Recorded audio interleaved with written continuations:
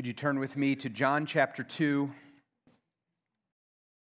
John chapter 2. If you don't have a Bible, we'd invite you to take a Bible that's in front of you and have it if you don't own one. You will find it on page 834 or 887, 834, 887. John chapter 2, we're going to take verses 1 through 11. Somewhat famous story. Jesus changes or turns the water into wine. If you ask me to do your wedding, most likely I will begin with these words: "Dearly beloved, in the presence of God, or on behalf of the Kirschman and the Schmidt family, I will welcome you to the celebration of this Christian marriage. We have come together in the presence of God to witness and bless the joining together of this man and woman in holy matrimony. The bond and covenant of marriage was established by God in creation, and our Lord Jesus adorned this manner of life in His presence at the first miracle at a wedding in Cana of Galilee." This first miracle, or as John calls it, sign, in the text this morning, John chapter 2. Verse 11 that we're going to read here in just a minute, John 2, verse 11, refers to Jesus' first sign where He manifested His glory. And one literary scholar who's not even a Christian, who researches ancient literature, said this about this: if you were to invent a biography of Jesus Christ, and that's what some people say, John is an invented biography. It didn't really happen. If you were to invent a biography of Jesus Christ, who would invent that His first and inaugural sign that's supposed to be symbolic of His career was a miraculous solution to a mere social embarrassment?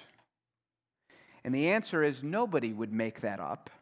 And the reason is that John didn't make it up. It really happened. But is this story more than a neat snapshot of Jesus at a wedding using His superpowers? Let's look at these verses 1 through 11. On the third day, that's the third day from the chapter before where it says that He was with Nathanael. On the third day, there was a wedding at Cana in Galilee, and the mother of Jesus was there. Jesus also was invited to the wedding with His disciples. If you remember, He has some disciples now: Andrew, Simon, Philip, Nathanael, and the other disciple. It says that when the wine ran out, the mother of Jesus said to Him, "They have no wine."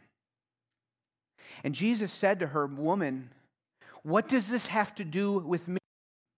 My hour has not yet come." It's not a rude, but it was a pretty abrupt statement in the form of kind of a rebuke. His mother said to the servants in response to Jesus saying that, and the mother of Jesus gave the best advice you could ever give to somebody. Do whatever He tells you. Now, there were 6 stone water jars there from the Jewish rites of purification, each holding 20 or 30 gallons. And Jesus said to the servants, "Fill the jars with water," and they filled them up to the brim. And He said to them, "Now draw out some out and take it to the master of the feast. Dip your pitcher into those water jars, bring it to the master of feast."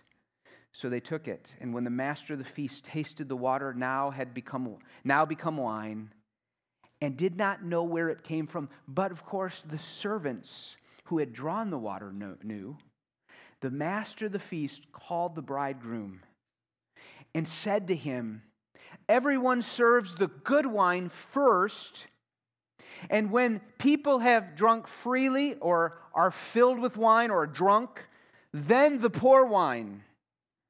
But you have kept the good wine until now." This is the first of His signs that Jesus did at Cana in Galilee and manifested His glory, and his disciples believed in him. These are God's words. May we take them to heart this morning. Let's examine this story for a few minutes.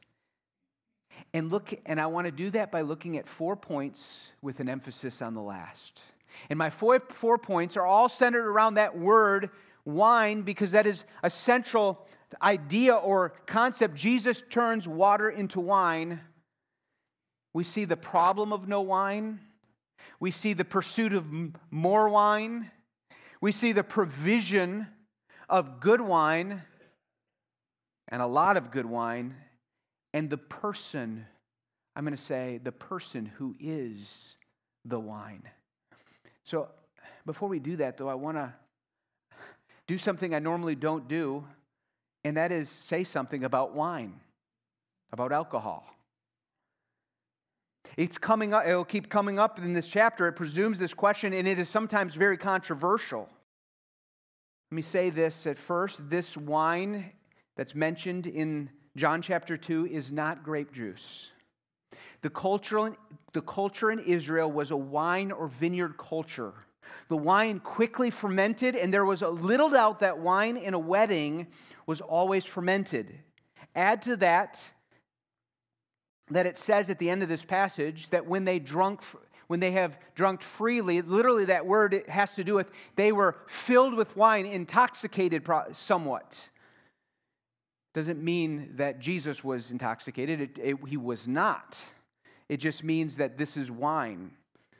Now, wine in Jesus' day, in the Bible times, was almost always diluted for drinking so that it was much smaller alcoholic content, sometimes up to 10 times diluted, so it was just a very small content of alcohol, but it was still there. Wine was a mark in the Bible of celebration and joyful blessing from God. Israelites saw it as a gift of God. The Psalms in Psalm 104 says, He giveth us wine to make the heart glad. As he goes phrase after phrase over God's blessing to the earth. In Proverbs 3, 9 through 10, it says that those who give of their wealth, God provides them, and their vats of wines will be overflowing. The lack of wine in the Bible, like Deuteronomy 28, is a sign of a curse from God. He will dry up your vineyards. In Isaiah 25, verse 6, it says that the drinking and the celebration with wine and drink marks a symbol of the coming of the Messiah. God instructed as a part in Deuteronomy chapter 14, as a part of the tithes and offerings of God's people, that among many things, that they would take the things that their heart desires, including great wine, in order to enjoy and celebrate and rejoice, not get drunk, but to rejoice in the Lord with all their heart.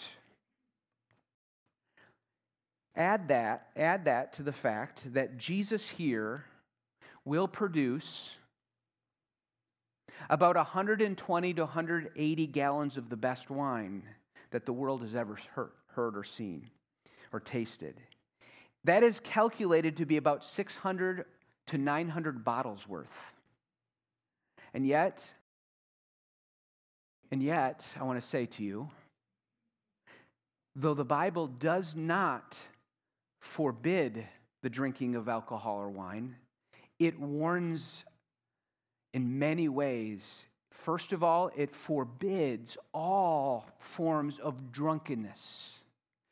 You're not allowed to, God's people are not, it's a sin to be drunk in any type of way.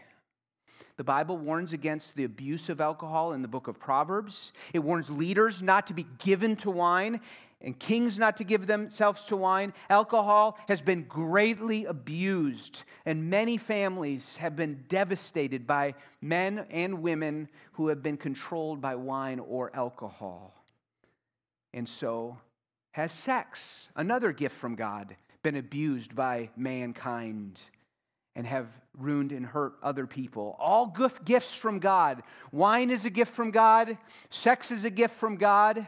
Other things are gifts from God, and they're used by sinful people with sinful hearts to do horrible things. The Bible says that to elders and deacons, elders, you must not be drunkards. Deacons are not to be given too much wine. As R.C. Sproul says, the Bible is manifestly clear that our Lord made wine and drank wine, and I don't think there's a word in the Bible that teaches it's sin to drink wine. It's certainly sinful to get drunk, but the possibility of abuse does not require disuse. However, I recognize that some people are absolutely convinced it's wrong. And I grant that they should not drink wine if you're convinced it's wrong, because they believe it would be wrong. If you've been taught all your life that Jesus made grape juice rather than wine, and if you're convinced that that was the case, and that it would be a sin for your lips to touch wine, then for you to drink wine, it would be a sin. The Apostle Paul says that, refers to that or implies that in Romans 14 and in 1 Corinthians 8. And he taught that if someone is convicted that an action is sinful, even though it's not, he actually sins if he takes that action. It's not because the New Testament presents a relativistic ethic, like it just all depends. It's simply that whatever is not in faith, done in faith to God, God, I want to do this as I'm trusting in you, is sin. It's wrong to act against one's conscience, and if the action is not opposed to God, even if the action is not opposed to God's law. I'm almost done in this parenthesis. C.S. Lewis writes in Mere Christianity, it may be a duty of a particular Christian or any other Christian at a particular time to abstain from any strong drink, either because he's a sort of a man who cannot drink at all without drinking too much, or because he is with people who are inclined to drunkenness and must not encourage them by drinking himself. But the whole point is that he is abstaining for good reason from something which he does not condemn and which he likes to see other people enjoying. One of the marks of a certain type of bad man is that he cannot give up a thing without wanting everyone else to give it up. That's not the Christian way. We must be gracious and wise, and I believe this church has been gracious and wise. Not flaunting our liberty and into one another that has a different view, and not being judgmental to someone that has a different view. We must not just say with strong drink or alcohol or wine, I can do it, I'm free. We must say, how can I do it to the glory of God? And if I can't, I won't. Whether you eat or drink or whatever you do, do all to the glory of God. Okay. That's not what the point of the sermon is about. And that's not the point of the text. It stares us in the eye of American Christianity, where some segments of American Christianity said all alcohol is bad, and some segments of Christianity have said, what are you talking about? And we live in an American society that abuses alcohol constantly. So does the world. Okay, back to the passage in hand. We have a problem. There was no wine. It had run out, it says in these verses. When the wine ran out, the mother of Jesus comes to Jesus and says to him, they have no wine. This is a big problem in this society. For you to host a wedding and not to have wine would be a great disgrace to your family and to everyone else there. They would look down on you and say, that is a shameful thing. You are not providing an appropriate spread that expresses the joyous occasion of this wedding. It was a great shame, as it is not just a social embarrassment. It could have even brought a lawsuit, believe it or not, to the family, that you have dishonored your family. It was the bridegroom's responsibility to provide an adequate celebration. And guys, this was not a couple-hour celebration at a hall that you rent or a church basement or a church fellowship hall. In Israel's time, during this time in Israel, they would have wedding celebrations that would often go a whole week. Imagine that. So you come and bring your tent because you're from out of town, and you come and you celebrate day after day after day. So sometime in the middle of this wedding celebration, they run out of wine. It is a great embarrassment. It is a great shame. They had a great need. Now, we could just stop and reflect, and almost all of the stories that we're going to now see of Jesus doing miracles, because we do see a miracle here, Jesus regularly is running into problems. This is a different kind of problem, and here there's no wine for this wedding feast. It seems interesting. It's so different than all the other ones. We have other ones like there's someone blind. That makes sense. Heal the blind. Someone lame. Heal the lame. He's dead. He raised the dead. He'll solve it. You have no food for 5,000? No problem. He handles it. The wedding had run out of wine. And if we think and go deeper in this story and really reflect in the chapters before and the chapters after, as we start to see Jesus coming onto the scene of Jewish leaders who are resisting him and a people who had known the law for years and years and centuries and had turned away from God and come back to God, we could really actually hear this message that Israel had run out of wine. They had run out of life. They had gone after some other things, and here Jesus is on the scene, and just like in John chapter 1 in the prologue, it says, in the law, Moses brought the law, but grace and truth came to Jesus through Jesus Christ. Jesus is on the scene here, and he comes to this need, and they were without a wine. And in our lives, it's not that we have a social embarrassment of no wine for our wedding feasts, but we are filled with shame, and rightfully so, in many areas of our lives. You and I have a great need. It's because of sin in this world and sin in our own hearts.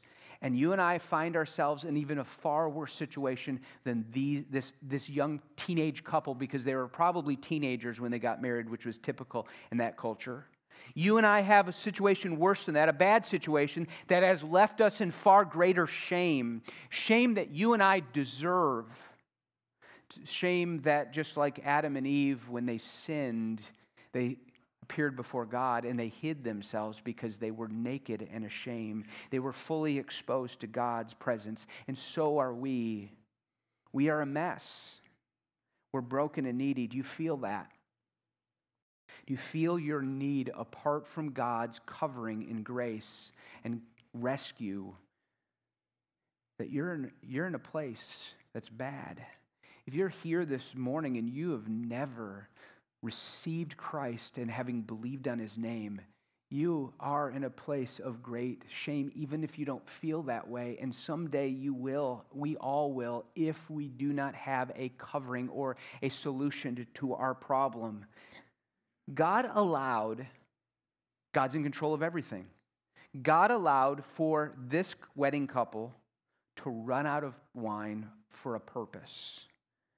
And God allows you and I to find ourselves at wit's end, at a place where we throw up our hands and say, I can't do it. Things are bad. I'm a mess. I'm broken. No, I pray that God would do that for us if he hasn't done that already, so that we would find the right and true solution. We find the second point I just want you to see is there's a pursuit of wine. We see it here in the story. It's Mary. She's not even called that by name in the story. She's just called the mother of Jesus. Mary goes to Jesus and says to Jesus, they have no wine. And Jesus says something rather puzzling when he looks at her and says, he says something puzzling to her. What does this have to do with me, woman? My hour has not come. And we find Mary, she responds to that by going to the servants and says, see that guy? See my son? Do whatever he asks. I made this point when I did the wedding this summer for Nathan Schmidt in July. And I preached this message a little different way. And I said to Mary and Nate, I'm sure they were listening because they were so focused on my sermon during the wedding. And I said to them, Nathan and Mary, what do you do with the problems in your home and in your marriage in the future? Do what Mary did. Bring them to Jesus. And I do want to say to you, what do you do when you have problems? You bring them to Jesus. Mary got that right.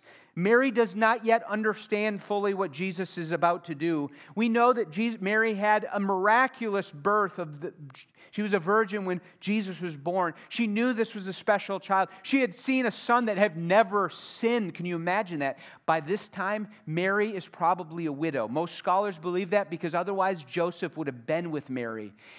Jesus is called a carpenter, and so he had been doing carpentry trade, and my guess is Mary had got so used to now relying on her faithful son year after year to take care of her. And so it would be very natural in multiple levels for her when there's a problem to say, Jesus, what can we do? I don't believe, because of other passages where Mary actually doubts yet what Jesus is really about, that Mary expected this to happen.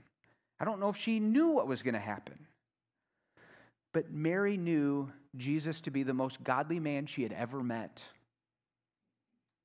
And she comes to Jesus and says, they have no wine. Friends, if you have trouble, tell it to Jesus. Faith Church, let us go to Jesus. Let us cast our burdens onto him. Go to him. He is not your servant. He is not the genie in the bottle or a vending machine doing the things that you want him to do. No, he is Lord. He is King. Yet he is a gentle and lowly, he describes himself, one who has welcomed us, has invited us to come to him. And he says, ask and it shall be given to you. Seek and you shall find. Knock and it shall be open to you. And he taught us to do that while surrendering to his will.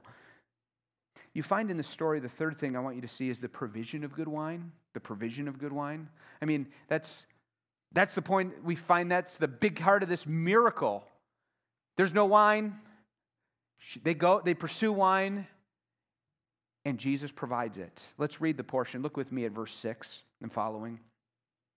There were 6 stone water jars there for the Jewish rites of purification, each holding 20 and 30 gallons. Now, guys, these are these stone jars that were used in order to seek to fulfill the Old Testament law, and these clean Jews would come to this place after traveling, and they would at least wash their hands and their feet because they wanted to follow ceremonial regulations in order to be clean before God.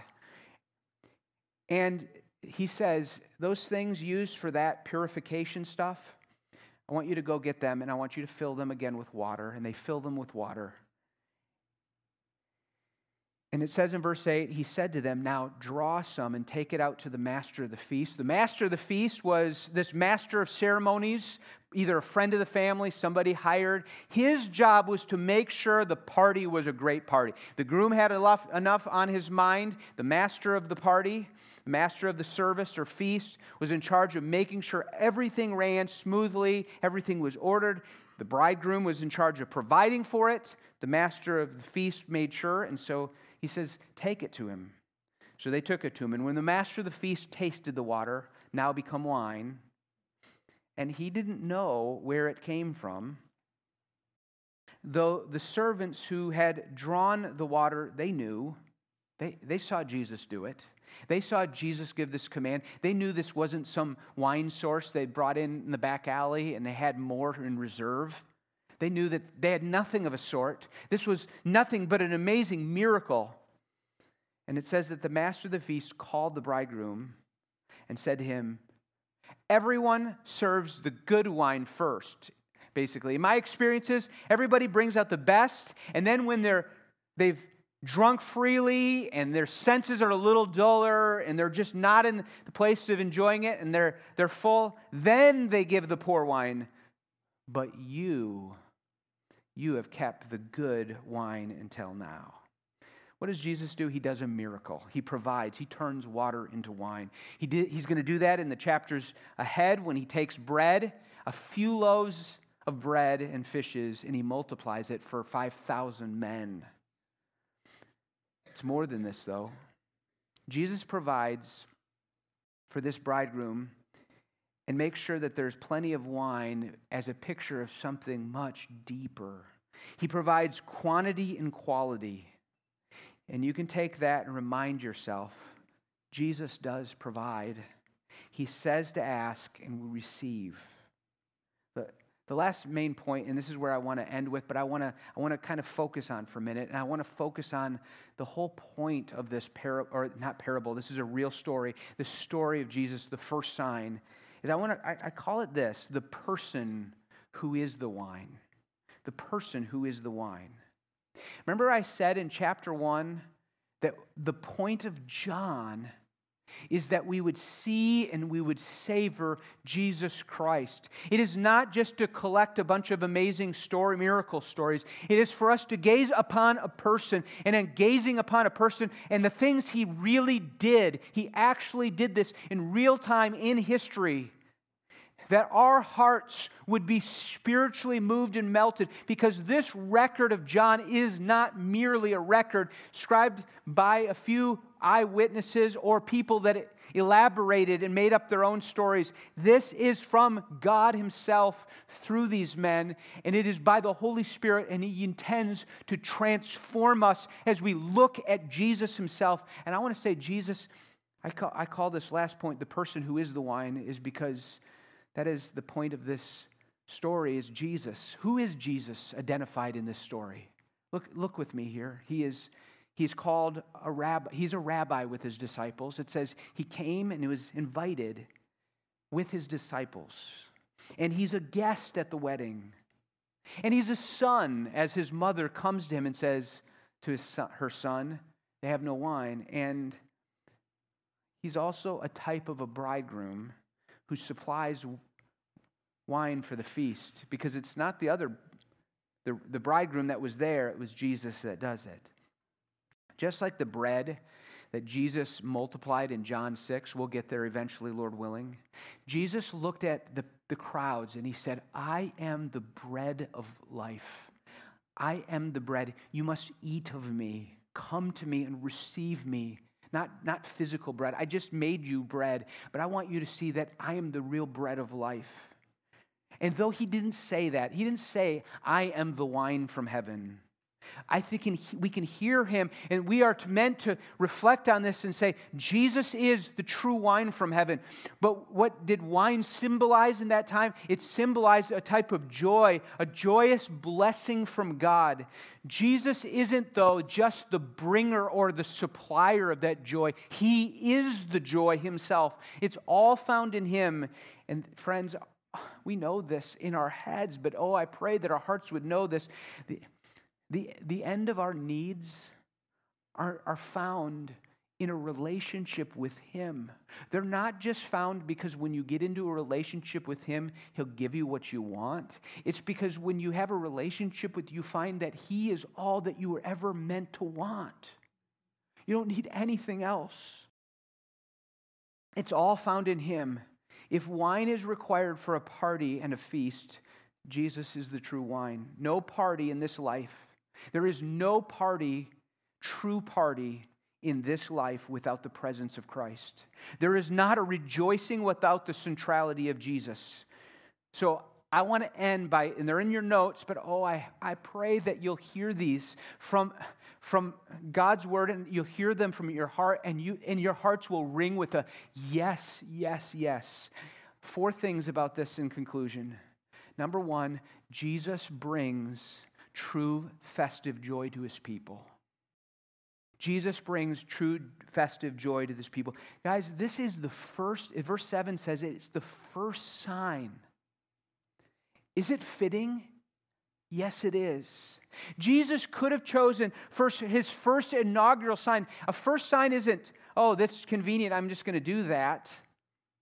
I think his first sign was, I'm going to do this, and God in his providence was going to allow this to be very symbolic about what he was all about. He could have raised somebody from the dead because he's going to be the one that raises people from the dead. He could have healed the blind because he surely does heal us who are spiritually blind. He could have taken dead legs and made them healed. Those could all be good cases for an inaugural first sign in order to mark, this is what I'm about. He chose to do something different. Jesus chose to show up at a wedding party that was about to die because of no wine and make it the best party ever. What could that mean but to say that Jesus came into this world to bring true festive joy to his people? Jesus is going to say this over and over again in different ways. He says in John chapter 10, I came that you might have life and that you might have it abundant. I'll tell you what, people that go to parties and get drunk, people that go from nightclubs to nightclubs, or they just go from relationships to relationships. What you just name, whatever it is, some of those things are really good, but they go to those things. They are seeking life, and they're seeking it to an abundance. And Jesus says, no, I am on the scene, and I change everything. Jesus is fulfilling the Old Testament. The law came through Moses, but grace and truth came through Jesus Christ. Jesus came, brought grace upon grace to this world, and he has come so that we could, like we do at Christmas, say, and mean it, joy to the world. The Lord has come. Let earth receive her King. Christianity is a call, like I said last Sunday, to self-denial and self-deflecting. It's not about me, it's about Jesus. If I have to die for Christ, I will die for Christ. That's what he calls us to do. It calls us to sacrifice, give up things. But that sacrifice and self-denial is never an end in itself. The self-denial that we give up is nothing in comparison to the glory and the rewards and the joy that are offered to us. And it's not just in the future, because by his Holy Spirit, he comes into our lives and he starts to transform us. Jesus said to the woman at the well, 2 chapters later, he says to this really wicked, adulterous woman who had been with many, many husbands, not her own. She had been seeking after her own. She was always trying to find life and joy elsewhere. And Jesus says, woman, if you knew who I was, you wouldn't just ask me, you would ask for me for water, a living water that would go and overflow in your soul, that would never well up and never run dry. That is what I am bringing. I am the bread of life. I am the true water. I am the true one, and oh, may we be a people that seek him in his word, seek to know him, because he is one. Joy is coming, joy started here, but joy is primarily coming, and oh, may we rejoice to know this King. Do you view him that way? Do you view Jesus as one who is just a killjoy, just telling me, help me get to heaven, that's good, but boy, life is going to stink obeying him for the rest of my life? No. He is this bridegroom bringing joy, and he is the wine of life.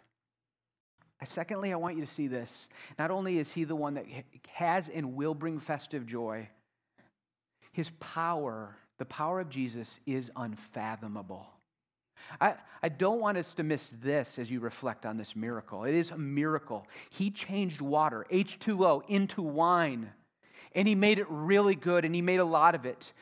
He was the one who changed the Nile River into blood and then back again in Exodus. He changed a stick into a serpent, and he took a few pieces of bread and turned it into 5,000. A stadium could be filled and eat all of the food he provided. Friends, Jesus' power is unfathomable. It's immeasurable. He upholds the universe with the power of his word. And Jesus, at any time can speak into our lives and change anything. If you're a Christian here today, if you believe in him, it's because he did a miracle in your heart that was spiritually dead because of the fall and your own sin, and he gave you life and he spoke life into you. And someday very soon, he will come. Someday very soon, he will resurrect the dead with his word. Someday soon. We find story after story of Jesus' power is immeasurable. He is so great that he can take care of your problems in life if he thinks it's best to take care of them and remove them. His power is so great that if he's with you, that's all you need in that your relationships. Right now, those hard ones with your spouse. In your workplace where it's really frustrating and difficult, Jesus' power is so great that if he could change water into wine, if he could speak and material substances change, he can change anything if he wants to. And he says that to those who are his, he works all things for good, Romans 8, all of them. He is so great and in control, and you can trust him, and he will bring festive joy, and he has the ability because he has the power. And he said to his disciples, now go and make disciples. Go make disciples in Linden, in Fenton, in Swartz Creek, in Grand Blanc, in Flint, in Byron and Argentine, in Livingston County, Tyrone Township. Go make disciples of all nations in Cameroon. All authority has been given to me. I have power, the very same power that changed the water into wine. Thirdly, I want you to see though, we find here, Jesus suffered and died to bring us this joy. What was Jesus thinking at this wedding? I want you to think for a minute. What do you think Jesus was thinking as he is invited with his disciples to the wedding? His mom's there, probably a friend of the family, very likely. Well, what was I thinking when I was a single guy when I would go to weddings? When's my wedding going to be? And I'd sit there and go, wonder what my wedding will be like. Could it be that that's what Jesus was thinking? I think it might have been. No, not a wedding in that Jesus was going to literally marry another person while on earth. But I want you to know what Jesus says when Mary says, they have no wine. Woman, my hour has not yet come. The Messiah of the Old Testament was known to be a bridegroom. John the Baptist will call Jesus the bridegroom in chapter 3. And in Matthew chapter 9, Jesus himself will say he's the bridegroom. Yet he is disturbed because as he's sitting there, he's thinking and he's with Mary. Mary asks him and says to him, hey, there's no wine. And Jesus says, woman, my time has not yet come. Did Jesus mean here, woman, it's not time for me to do miracles yet? He doesn't relate to his mom like we might with our moms. No, mom. No, mom. No, mom. All right, you keep asking. No, he says, my hour is not come. Every time Jesus uses that phrase, my hour, it refers to his death that is coming. Like in John 12:27, he says, now my soul is troubled, and what shall I say? Father, he prays to the Father, save me from this hour. For this purpose I have come to this hour. Or when Jesus had spoken these words in John 17, he lifted up his eyes and said, Father, the hour has come. Glorify your Son, that the Son may glorify you. He knows he's going to the cross to die and to pay for the sins of those who would repent and believe in him. So I think this is what's going on. Mary says to Jesus, no wine, Jesus. Woman, it's not time for me to die yet. He's thinking about another wedding that's going to come in which he will provide the wine, but at the cost of his own blood. All this talk about a festive joy that Christians have, it's coming to us.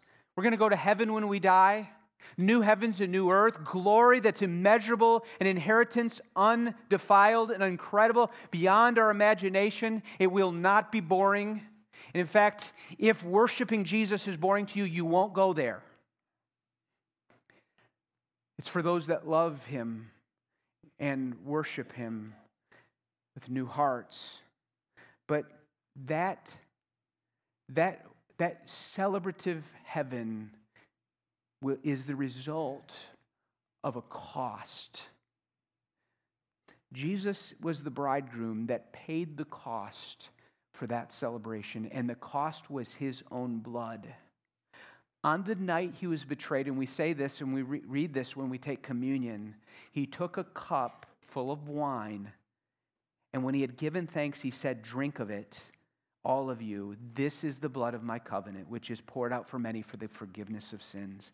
I tell you, I will not drink again of this fruit of the wine, that day when I drink it anew in my Father's kingdom."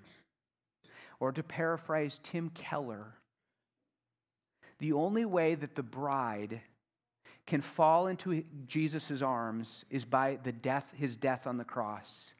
He can only raise the festal cup of celebration if he drinks first of the cup of God's wrath.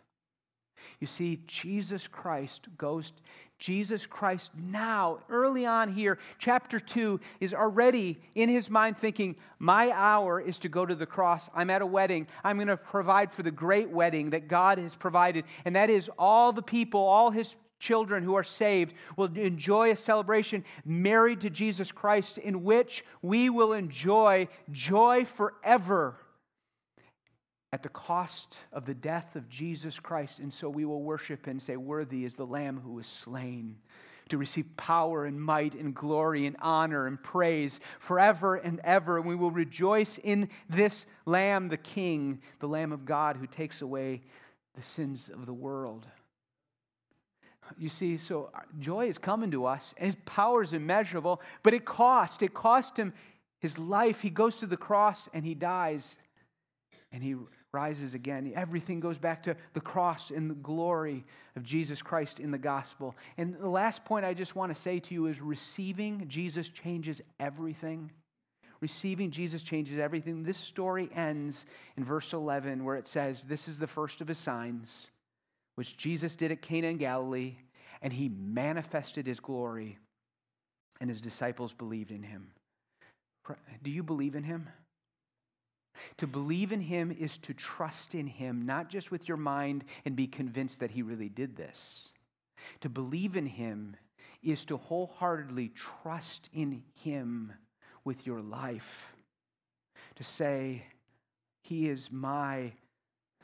I surrender myself to him. I receive him. I am going to follow him. I'm going to obey him. I am no longer my master. He is my master. He has taken and paid for my sin. The end of this gospel, John is going to write these words. Now, Jesus did many other signs. This is the first of the signs. In the presence of his disciples, these disciples believed in him. And in believing in them, they were saved. He says, he did many more of these things which are not written in this book. But these are written, including this story in John chapter 2, so that you would believe that Jesus is Christ, the Son of God, and that by believing you may have life in his name. Oh, do you believe in him? For as many as receive him, who believe in his name, he gives right to become children of God, who are born not of the by blood, nor of the will of the flesh, nor the will of man, but of God. Oh, friends, may God open our eyes to see this Jesus. May he help us. If you are here today and you have never received the Son, If you have never believed on the Son, I call you today to see Jesus in John chapter 2 and receive him. Be like the disciples who they saw what Jesus had done. You see what Jesus has done through the written word and believe. This was written so that you would believe and have life in his name, and it will change everything. God so loved the world that he gave his Son, Jesus, to die and drink the cup of wrath. His own blood would be the wine that provides the true party of heaven forever. Jesus is the one sacrifice who not only died and but rose from the dead victorious and is at the right hand. He is King. He is Lord. And so we don't just believe that he was, we believe that he is, and we follow him. Let's pray. Father, oh God, I pray that you would help us to look on the Son and believe. I pray that you would help us to rejoice in the Lord Jesus Christ. And I just entrust that you will do your work, and I pray that you would do your work in those here, all of us, that we would see him and savor him. Maybe some for the first time and believe on his name. In Jesus' name, amen.